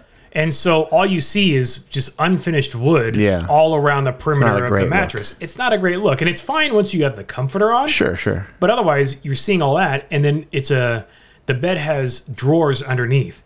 So because of that, the pine strips, if he drops something, it falls right down into the drawers. Oh, okay. So I'm like, all right, that looks kind of janky. I'm going to get some masonite, cut it, and then drop it in, and it'll just make a nice flush surface. How'd you get the sheet home? Well, I had to get it cut first. Oh, you had them cut it. And that is the next pain point. That's fun. There was nobody in the lumber section. So I walk up to the front to the pro services contractor desk. And I'm like, hey, can you call somebody over to run the panel saw? Right. And they're like, oh, yeah, we'll send somebody over. So I have the 2 sheets of masonite. I know the dimensions I need. Yeah. You know, I needed it at 75 inches by 27 and a half inches. And those 2 side by side will fill the bed. So I had to buy 2 4x8 sheets of masonite and just waiting on the guy. And of course, the guy that gets there is like, he's so annoyed that he has to do it. And it's like, well, what the fuck? That's your job. Right. Yeah. And he's like, oh, you know, we don't do exact cuts. I'm like, I know. What do you mean you don't do exact cuts? They don't guarantee like precise. But I'm like, you've got a tape measure. You've got the blade there. You can get pretty damn close. I'm like, if you're within 1/8 of an inch, I'm okay. Yeah. You know, and so, you know, get it cut. So it's both of those experiences were just realization that there ain't nobody in the damn stores anymore. Like, right. When I bought Grayson's bed and mattress, Jeanette and I, we went to Macy's on a Friday evening, like about 6:30-ish. The store closes at 9. And then the entire Macy's furniture section is one entire floor. It was empty. There was one salesperson. Doing what? Selling. Helping somebody else. So we had to wait till that person was done. We told them, okay, we want this, we need it delivered. Yeah. Even though we knew exactly what we wanted and knew exactly, you know, we still had to wait for the transaction. It was a whole lengthy process. And of course, then a line forms waiting on her after she's done with us. So it's interesting in this whole, you know, in this atmosphere of online sales with retailers that really could benefit from this in-store purchasing where you're actually looking at a large piece of furniture. Yeah, you want to see it. Right. A mattress you want to try out. Yeah. You can't do that on a click and buy site, you know, real easily. And same thing with like Lowe's, you can't buy pre-cut lumber online. Right. So it's like, just get some basic manpower in the stores. I mean, there's enough customers in there. Yeah. And half the registers at Lowe's have been ripped out for those self-service kiosks. Yeah. So you know they're saving on manpower there. So it's interesting actually that you say that because now that I think about it, I was at Home Depot what was I looking for? I was looking for something and I remember going up and down some aisles to try to find what I was looking for. And there was a guy with must have been like 4 or 5 new hires because he was explaining like all the plumbing coding and shit to them. Yeah. And rather than be like, here's a teachable moment, this dude looks lost, let's ask him if he needs some help. They just completely ignored me. Yeah. And then they're standing in front of what I needed. And I was like, excuse me, can you get it? Yeah, that was annoying. Yeah, I'm almost... And the self-serve kiosk, though, it's funny. So when I bought the lumber stuff, I had to they're basically just, you know, poured concrete sort of blocks, but they have slots in them. So you can stack. Yeah, exactly. They don't have tags to scan. Right. So you're at the self-serve kiosk. Well, Home Depot won't let you look up a SKU. No. So I had the SKU on my phone because I had looked it up to make sure they had them in stock. And so she came over, the woman came over and I got to unlock this certain code or whatever. Yeah. And she goes, I have to go help this other customer. So the thing's unlocked. I popped in the SKU, did everything. And she comes out, oh, you had it all. I was like, yeah. She's like, I'm supposed to do that. I was like, well, it's too late. I did it. Yeah, you didn't do it. Yeah. And so just paid and left. But what a pain in the ass. Yeah. And it's like, retailers wonder why they're losing business to online retailers. It's like all you really had to do was just throw some bodies out there. Yeah. And I understand, it's a whole profitability thing, but it's like you're freeing up manpower by not manning the registers, or you've got one employee for like 4 checkouts. Right. So it's clearly you've 3 extra employees that you could be putting in other parts of the store. Weird that somebody would be annoyed. Meanwhile, to actually do their job. Meanwhile, go to the Ace Hardware down the road here, and there's almost more employees than the customers. Yeah. And they're super helpful. I've had good luck at Ace or like True Value, but there's none near me anymore. Like, yeah. You know, they were around, but they've all folded up. Yeah. And honestly, Lowe's I could maybe see the parking lot from my backyard. Right. So it's that close where it's like, all right. I don't mind Lowe's. It's just as long as I don't need anybody there. Yeah. If I don't need to talk to anybody, it's fine. Well, it's fine, yeah. But like if I don't need actual lumber or they have a good plant selection at the Home Depot over here, I'll go to Ace every time. All right. It's where I go get my propane tanks filled. It's where I go buy all the random little crap that I need. I bought the paint for this cabinet there. Your rattle can chalk paint? I even masked that thing. I cared so much. Oh, wow. Yeah, that was a big deal. You've upcycled your brand new IKEA purchase. I did. I did actually, which is fine. Yeah, we dropped some coin at IKEA for Grayson's room remodel because his old bed was a twin bed. Is not cheap anymore. No, it is not. Even we went there for lunch. He's like, oh yeah, the meatballs. Yeah, dude. Like lunch for 3 was like almost $40. That's crazy. Yeah. I bought that cabinet. I have a cabinet in the garage that's like holds all my motorcycle jackets and it's got shelves for helmets and stuff. That thing was like $250. Yeah, Grayson bought, or we didn't. Grayson didn't buy it. Sure. We bought it for Grayson. He selected. Yes. Actually, no, Jeanette selected. He approved. I see. Because there was a choice of 2 colors, really. That's all it came down to. But the Grayson's old bed was what they called a mid-loft bed. So it was a twin bed, but the actual bed sat about 3 feet off the ground. Yeah, it has like storage under it. It had a bookshelf and a 3-drawer dresser underneath it, and the whole backside had open storage. So it had magnetic push latch doors on either side. And so that's where he hid all of his Lego bins and his Hot Wheel bins. Well, they don't make those in a full size or not really cool looking ones. Yeah, yeah. And so we went with a traditional full bed, but it had drawer units underneath it. So at least he can keep his clothes there. But then the footprint got much bigger and he still needed a place to stash all his Legos and all his Hot Wheels. So it was surprisingly difficult getting a kid to go through his shit and decide what to keep and what not to. It's kind of hard to do that as an adult sometimes. Yes, but I think it's because we're impartial. Like none of the stuff has really any meaning to us. Yeah, right. Right? You know, where he's like, oh, but that came from Aunt Judy or this came from Uncle Bob. And you're like, all right, so you never did anything with it. It just sat on the shelf. Like, okay, what are you going to do about it? And so trying to get him to go through those things and get rid of stuff took a while. And it got to the point where I was like, all right, Grayson, we're going to put everything into this bin. And if you don't look at this bin, everything in this bin is going into trash. You know, and then he was like, oh. And then once you gave him kind of like that hard timeline, he would go through and sort. But if you told him, hey, just go through one by one, and it just took too long. It is. I mean, yeah, it's easy to not do it. Yeah. But that IKEA trip, for that, he got a bookshelf, like a glass cabinet with like locking doors. Oh, they lock. That's fancy. Yeah, it didn't need to lock. Yeah, it's not really all that secure. Right. But a nice decorative cabinet, and then some bins to organize his closet. And so he has a cabinet that he can fit stuff underneath. We spent $500. Yeah, it used to be IKEA furniture was cheapish. Yeah, and now it is not-ish. No, at all. Yeah, it was kind of surprising, and it was funny because when we got to the checkout, or as we were approaching the checkout, Jeanette's like, what do you think it'll be? I'm like, I'm going to guess 5. And she's like, oh, no, it'll be like $354. I was like, no, because every single one of those bins was $14. Yeah. And we've got 6 of those. And then, so that's almost $100 there. Yeah. And then, you know, you're doing the math, and it's like, Oh, man, you should have, if as far as the storage and stuff goes, Container Store right now has it's not cheaper, though. No, but they have a thing where it's a back-to-school deal. It's 25% off through September. That's not bad. No. Yeah. I just bought a bunch of bins from them. Yeah, so we bought a couple of bins for the closet. We bought a new shelving unit for his closet. Okay. And then we bought the shelving unit for his Lego display. Right. And so we were able to declutter his room enough that everything fits in his new level of storage. Now we just need to curtail his Hot Wheels shopping. Because he still likes going out and picking up Hot Wheels, especially when they're what they call treasure hunt. Or the super treasure hunt. Yeah. I'm unfortunately part of a Hot Wheels group on the internet. Yes. I joined it only because I have that Hot Wheels. Did you get rid of that jacket? No, I need to sell it. Just take some skanky photos with it. Just you and nothing else in that shirt. But what's funny, like these people are grown-ass men. Oh, yeah. Are getting to like Target first thing in the morning, running to the Hot Wheels aisle. Yep. Or like paying off Target workers to go through stuff for them. Yeah.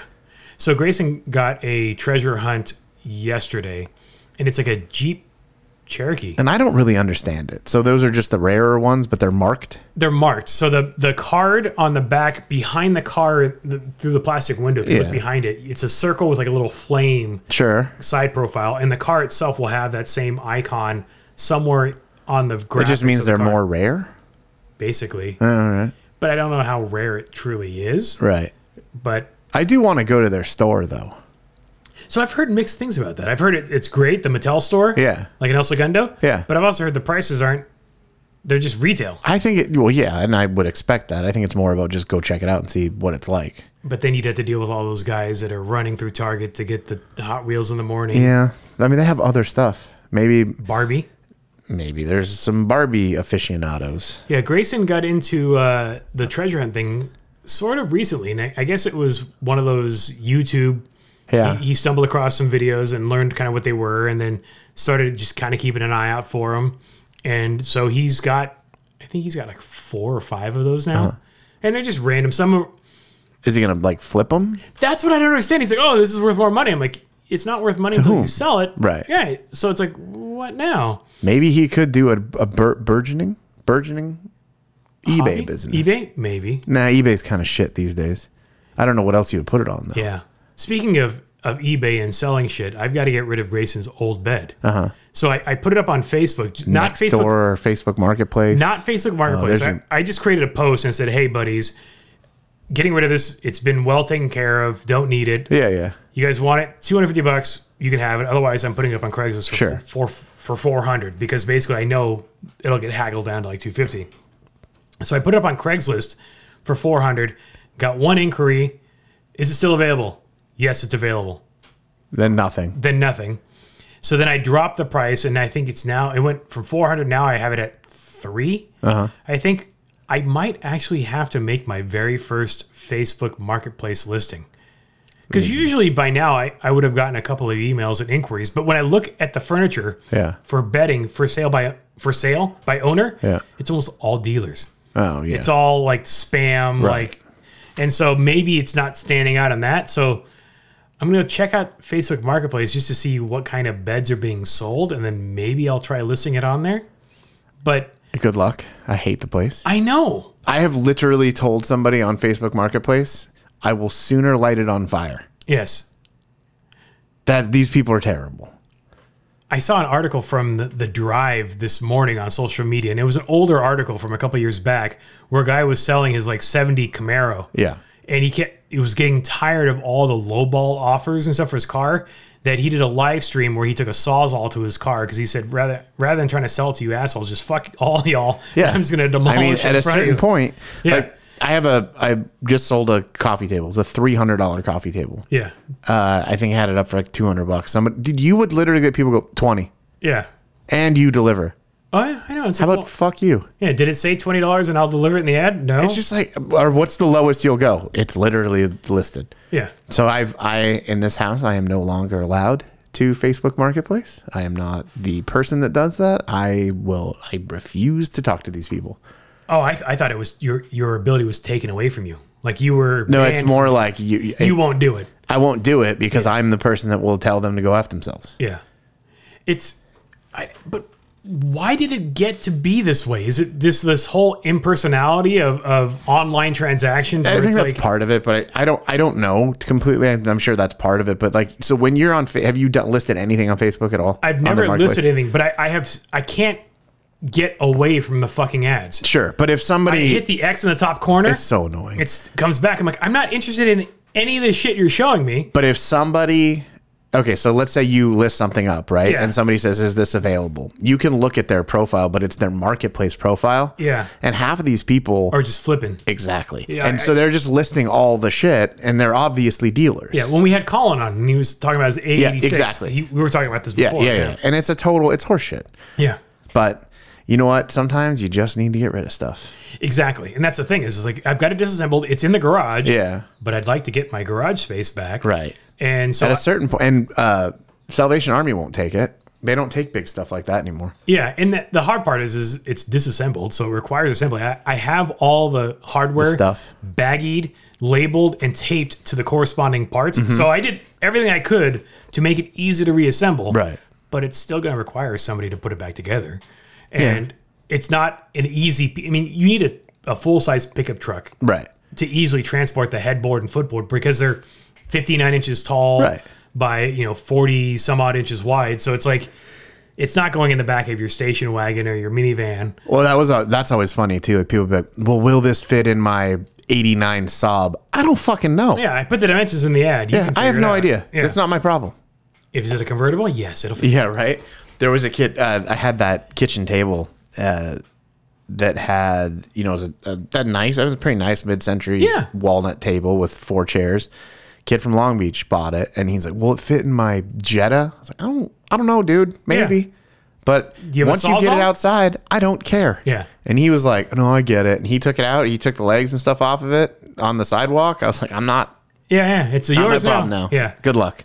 I'll help you put it in the back of your car. That's about as far as I'll go. I don't even want to do that. But I'm not tying it down. I'm not, moving anything else. I'll just give you a hand. Yep. That's as far as I'll go. Yeah. That's about it. I did help somebody lift something into the back of their truck, but that's about it. Yeah. I don't care otherwise. Exactly. I don't know. Selling stuff, to your point, like people are so entitled. I can't deal with these fucking people. I don't know.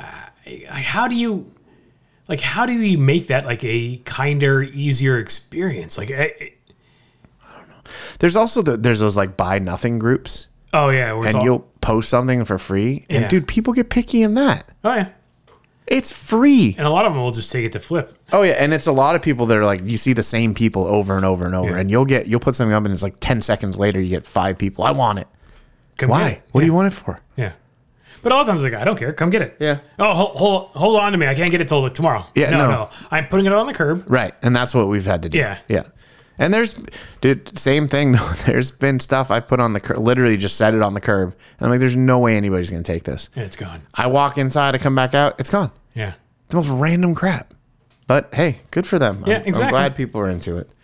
I also, so we were talking, you were talking about something, I had to get new tires for the truck. Yeah. And I used Goodyear Roll. Have you heard of this? No, and it's actually a Goodyear service? Yeah, so it's through Goodyear. Okay. I bought tires, so I had a discount on the tires. So you go online. They also had a $175 rebate. So do you go Goodyear.com? Goodyear.com. Buy online. So you buy them online and you set up while you're buying them. They call it Goodyear Roll, and it is a installation and balance in your driveway. That's awesome. It is rad. What do they charge you for that? Like $90 maybe. That's it? Yeah, it wasn't bad. Dude. It wasn't bad at all. So not only did I get the tires way cheaper than the tires that I initially wanted, which is why I went in that direction, I didn't have to go anywhere. And so funny enough, Saturday before, so I had an appointment on Thursday. Okay. 2 Thursdays ago, last Thursday. I don't know, whatever, it doesn't matter. Earlier this month. The Friday before, or the Saturday before that, was coming back from the park, was going to go to Home Depot, made a right turn on Chapman to Tustin and heard a boom. Yeah. No loss of tire pressure, nothing. Wasn't really sure. Sounded like something just hit the bottom of the truck. Get to Home Depot. And I had stopped in the perfect spot where you could see dead center in the top of the tire was what appeared to be a bolt. Yeah. A pretty gnarly bolt. So I'm like, we got to go home, park the truck in the driveway. Luckily, there's other things to drive and get around with. I'm like, I'm just going to park it. I don't care. Yeah, because you got new tires in a couple days. Yep. Yeah. So park the thing, and I go out, and I'm messing with it with a pair of pliers. I cannot get this thing to budge. I don't know what it is, but I can't get it out of the tire. Figured I would at least check. Yeah. I'm like, it's not worth mounting the spare. I just don't care. So finally, sad tire, all flat. And then they came on a Thursday. So I was, What kind of window do they give you for the tire install? Like 3 hours, yeah, something like that. And he was here pretty much, about when he should have been. Took him an hour and a half, maybe. All right. But he came, and finally, whatever, he gets the tire off. It was the left rear tire. Uh-huh. It was a wheel weight about 4.5 inches long. It was a massive wheel weight. It was huge. Most wheel weights have a single clip when it mounts on the lip of the rim. This one had 2 clips. Yeah, and it was obvious why I was not going to get it out of the tire, but I've also never seen a wheel weight go through a tire like that. Yeah, that was a beefy. So that was pretty shitty, but so the guy, uses the rear diff, does the rear tires, not a big deal. I watch what he's doing. Weirdly, didn't use jack stands or chalk the wheels, which is a little sketchy. Yeah, for his own safety. Yeah, and our driveway's not totally flat. It's flat enough, but not totally flat. So anyway, so I look out, and he's doing the front, and I see him, he goes to jack it up, and he gets, under the under the jack point and he's jacking up the front. I'm like, oh, he's going to do one side at a time. That makes sense. No. He gets another jack, rolls it under the other side, jacks that side up. 2 jacks? 2 jacks, one on either side in the front, and neither of them are the same height. Yeah. So it's like pretty jank. And I'm like, I'm not going to say anything. I'm just going to let it go. If the dude drops my truck, they can fix it. I would just take pictures. And I did take a picture. And it was, I mean, he made it work, but there was one point he was kind of pounding on trying to get something, and I was like, he took all the lug nuts off and kicked the tire to like break it loose. Yeah, and it wouldn't. I mean, it did, but like, dude, you're on jacks. Like, it was wheels. So sketchy, like super sketchy. How hard would it have been to grab a jack stand and lower the jack? I don't know. I don't know why he did it this way. The only thing I will say that was a bummer about it. So I used roll. Zip tire is another ACP owned zip tire. Yep. Would happily use them. I don't think they come all the way down here. But plus I was getting a smoking deal on these tires. But the only thing that bummed me out is that he, for whatever reason, key on, rolled the windows down and never keyed off the truck. Oh, so killed your battery. Killed the battery. Which is, I made him go get jumper. He didn't have a jump box, didn't have jumper cables, which they should have in the trucks. Yeah. So I made him go get jumper cables, and we jumped it. He's like, well, my truck won't reach. So I had to use the Kia Soul that's in the driveway. To pull it over to do it. Yeah, which is whatever. It's fine. But it was pretty cool to have them come, and they're mounted and balanced. And the very next day, I had an alignment appointment. I'm surprised they don't use like a quick jack setup where they can just kind of roll it under and then just lift up all 4 wheels. Or like one of those airbags or something. Well, because like Dave Coleman has. One of those. One of those. Yeah. So it's like they're portable enough. They could load them into the truck. I think you'd probably need a couple people to do one of those, though. I don't think so. Well, I don't know. Yeah. I don't know. At any rate, it was cool and it was convenient. I've built mobile service vans and I've run mobile service. Yeah. And tire install, but I've never experienced it. Yeah, which is kind of weird to realize, but you don't buy tires every day. That's true. So it was great. And then, took the tires up on their maiden voyage up Santiago Peak yesterday. And it worked? Oh, yeah. It's great. Didn't even air them down because I was lazy. Yeah, but it's not like it's and it was hot. Hard of a environment. You don't. No, it's more about comfort. Yeah. Yeah, I've had him at like 40. If I had lowered him to 20, I just would have been a lot more comfortable. Ripley probably would have been more comfortable too. It was funny. I put the window down and he like, you could tell he wanted to sniff outside. Those super dusty. So the window's up, but I put down for a second and he like goes to sniff. We hit a bump and he was like, whoa, all over the place. I'm like, nope. Laid back down. It was hilarious. Nice. Yeah, it was pretty funny. But anyway, so if you have the opportunity and you need new tires, it's a bitchin' way to do it. Especially if you can wait a day or two. Like, I don't know how, if you need them right away, I don't think it works. Yeah. If you got a flat, you got to replace it. Yeah. Yeah, that's true. But if you can schedule it on your own, on your own time, that makes sense. Yeah. And like I said, I had an appointment for 2 weeks. I just happened to have a tire get completely destroyed, and it just, with timing wise, worked out fine. So with Grayson's furniture delivery yesterday, where did you got it from Macy's and they delivered it? Yeah. Oh, okay. And they use a third-party delivery service, sure. right? Yeah. But they're like, oh, give us your number. We'll call you the day before or text you the day before. So I get a text on Friday telling me that my installation or my delivery window is between 12:45 and 2:45. All right, sweet. That's a 3-hour window. That's reasonable. Yeah. And then the morning of, they send me a link that lets you see the status. Oh, can you track the truck? Yes and no. Oh, okay. You can track the truck when it's finally coming to your house, but you can't track the truck before then. They probably don't want you to know where else they're going. Fair whatever. Enough. It doesn't matter. But the delivery window kept changing throughout the day. So it was supposed to be at like 1 something, like a little after 1 o'clock. Yeah. Then it kept moving in about like 6 to 9 minute increments later. When did it actually show up? Just before 5 p.m. That's annoying. Yeah. Because now you've got nothing you can do. Right. Yeah, you're stuck. But knowing it's like, okay, well, I went to Target, did the grocery shopping, came home, and then it was supposed to be showing up, and it was like, oh, I'll wait. Jeanette went to Trader Joe's. I waited, and then nothing happened. Yeah. So that part did kind of suck, but at least it wasn't as, when's this showing up, versus if they just gave me a huge window. Yeah. Having the app was kind of nice. Helpful-ish. Because you could keep refreshing it and see the time. But the problem was that time was always just about 30 minutes out. right? So if you're getting, it's 2:30, they'll be here at 3. Right. And 3 rolls around, and now it's like, okay, they're going to be here at 3:45. So it's like, Yeah, it was, I hate that. Like I'm fine with the window if I understand that's the window, but when that keeps moving, I know there's stuff that, beyond your control. It was hot, and the guy showed up. I'm like, dude, you guys are going to be hot. Here, I got him some water. Yeah. They delivered it, and they're like, Did they assemble it too? They could have. Yeah. I just sent them on their way. I'm like, dude, you guys are running behind. Yeah. I can put this together. And part of the reason why was like, I wanted to put it together because I wanted to know how it came apart. Sure. But also, I know they wouldn't give a shit putting it together, so at least I can make sure everything's tight, square, balanced, level, all that stuff. And then I sent them home with ice cream. Oh, there you go. Yeah, Grayson. Today is National Ice Cream Day, by the way. Well, I celebrated yesterday. Well, you can have another ice cream. Strawberry shortcake popsicle. Ooh. I had a generic Good Humor Crunch Bar. All right.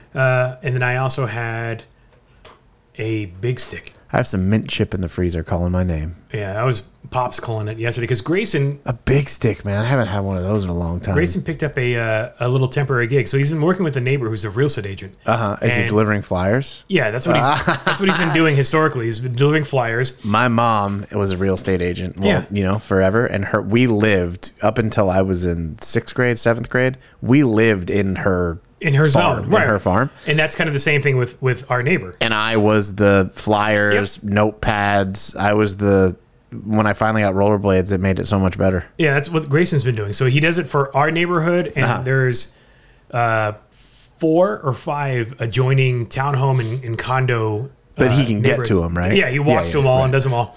But yesterday he was given a flyer and 77 specific addresses that he had to hit up. And so he does the flyer distribution, and then the real estate agent said, "Hey, I'm doing the open house from 1 to 4. Can you help hand out ice cream?"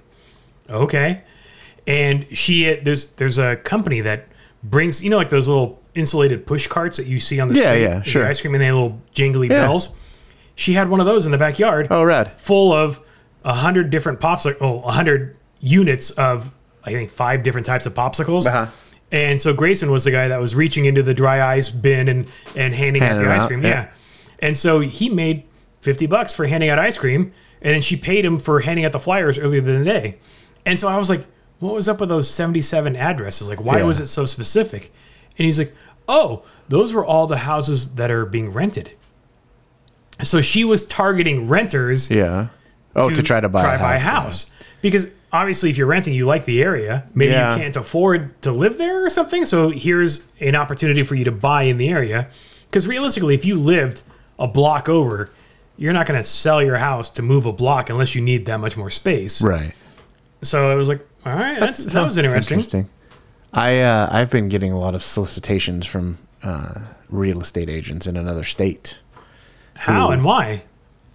There's a state announcement, and they think he's got a house to sell. And this one guy on Friday called me, and I said, well, because I'm a licensed real estate agent, blah, blah, blah. I said, I'm not interested. This is not something I need.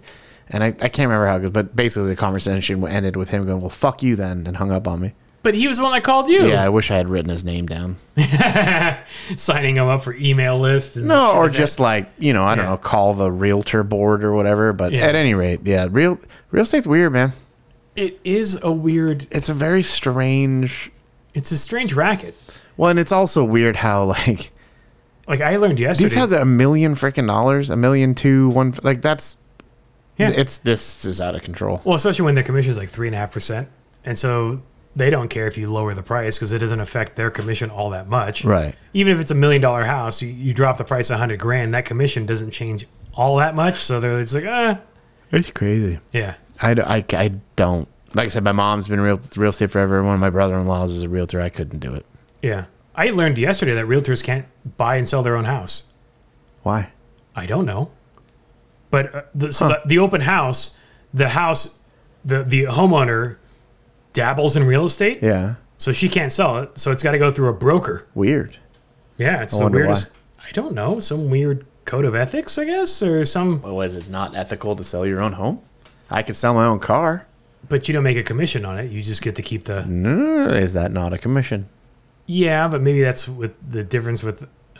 Yeah, I don't know. I'm making it up. I don't care. Selling cars.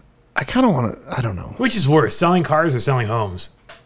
Cars for sure. Cars is definitely slimier, I think. I went to the Toyota store and had my oil change done, and I did my my alignment there. And they had they do have still a core Corolla GR. Yeah. Pretty cool car. Okay. Used somehow. Has like 6,000 miles on it. Okay. Which decent is amount of miles, yeah. A little weird. But anyways, they want $49 for it. Oof. Which is a lot. For a Corolla. Especially since MSRP was 35 or something like that. Yeah. Still slightly tempted to be like, would you take the 4Runner? But why? Because the Corolla is amazing. The GR Corolla is a rad car. Now, that being said, I wouldn't actually do it, but it would be an interesting conversation.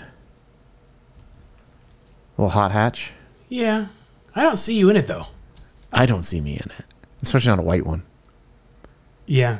Like as a potentially a third car, fifth car, seventh car, maybe. Yeah, it's going to keep dropping down the list. Once you round out the fleet that far, then it's like, whatever. Yeah, then it doesn't matter. No, I think I would rather have a lot of other things, but it was kind of cool. It was cool to look at and see, and they're neat cars.